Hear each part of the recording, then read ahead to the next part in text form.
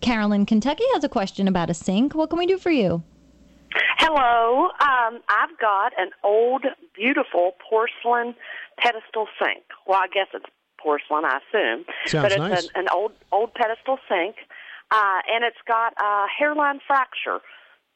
Pretty kind of, goes out a couple ways, and it's very small.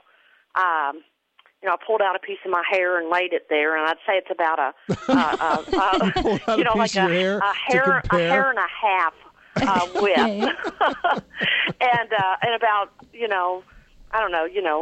a foot long or something. And Okay. It's a beautiful. Now, was that thing, with the root or without the root? Aww. Oh, that's sad. No, I didn't go that far. Okay. But I'd really like to restore it, and I just don't. I assume you can do that. I guess there's people that do that. I just don't know. Well, I think that it's not always a good idea to try to refinish those old sinks because the new surfaces that they put on don't stick as well and they don't look as good. I mean, some of those hairline cracks are the character that really makes it what it is. Mm-hmm.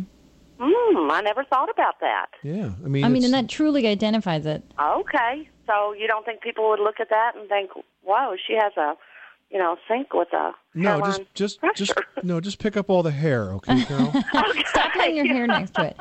There are, though, there are products out there. There's something called Porcafix, Porcafix. It's available at a lot of home centers. It comes in a variety of colors based on manufacturers. That's more for like chips and scratches, but it could work to cover over the hairline. I mean, the proper way to do it, if you were to get a pro to come in, they would dig out around the crack and then pour in new porcelain. I mean, it really is quite an extensive process. So, oh, really? Yeah. If you feel like it's something you can live with, go for it. If not, I would say try that topical, the Porcafix.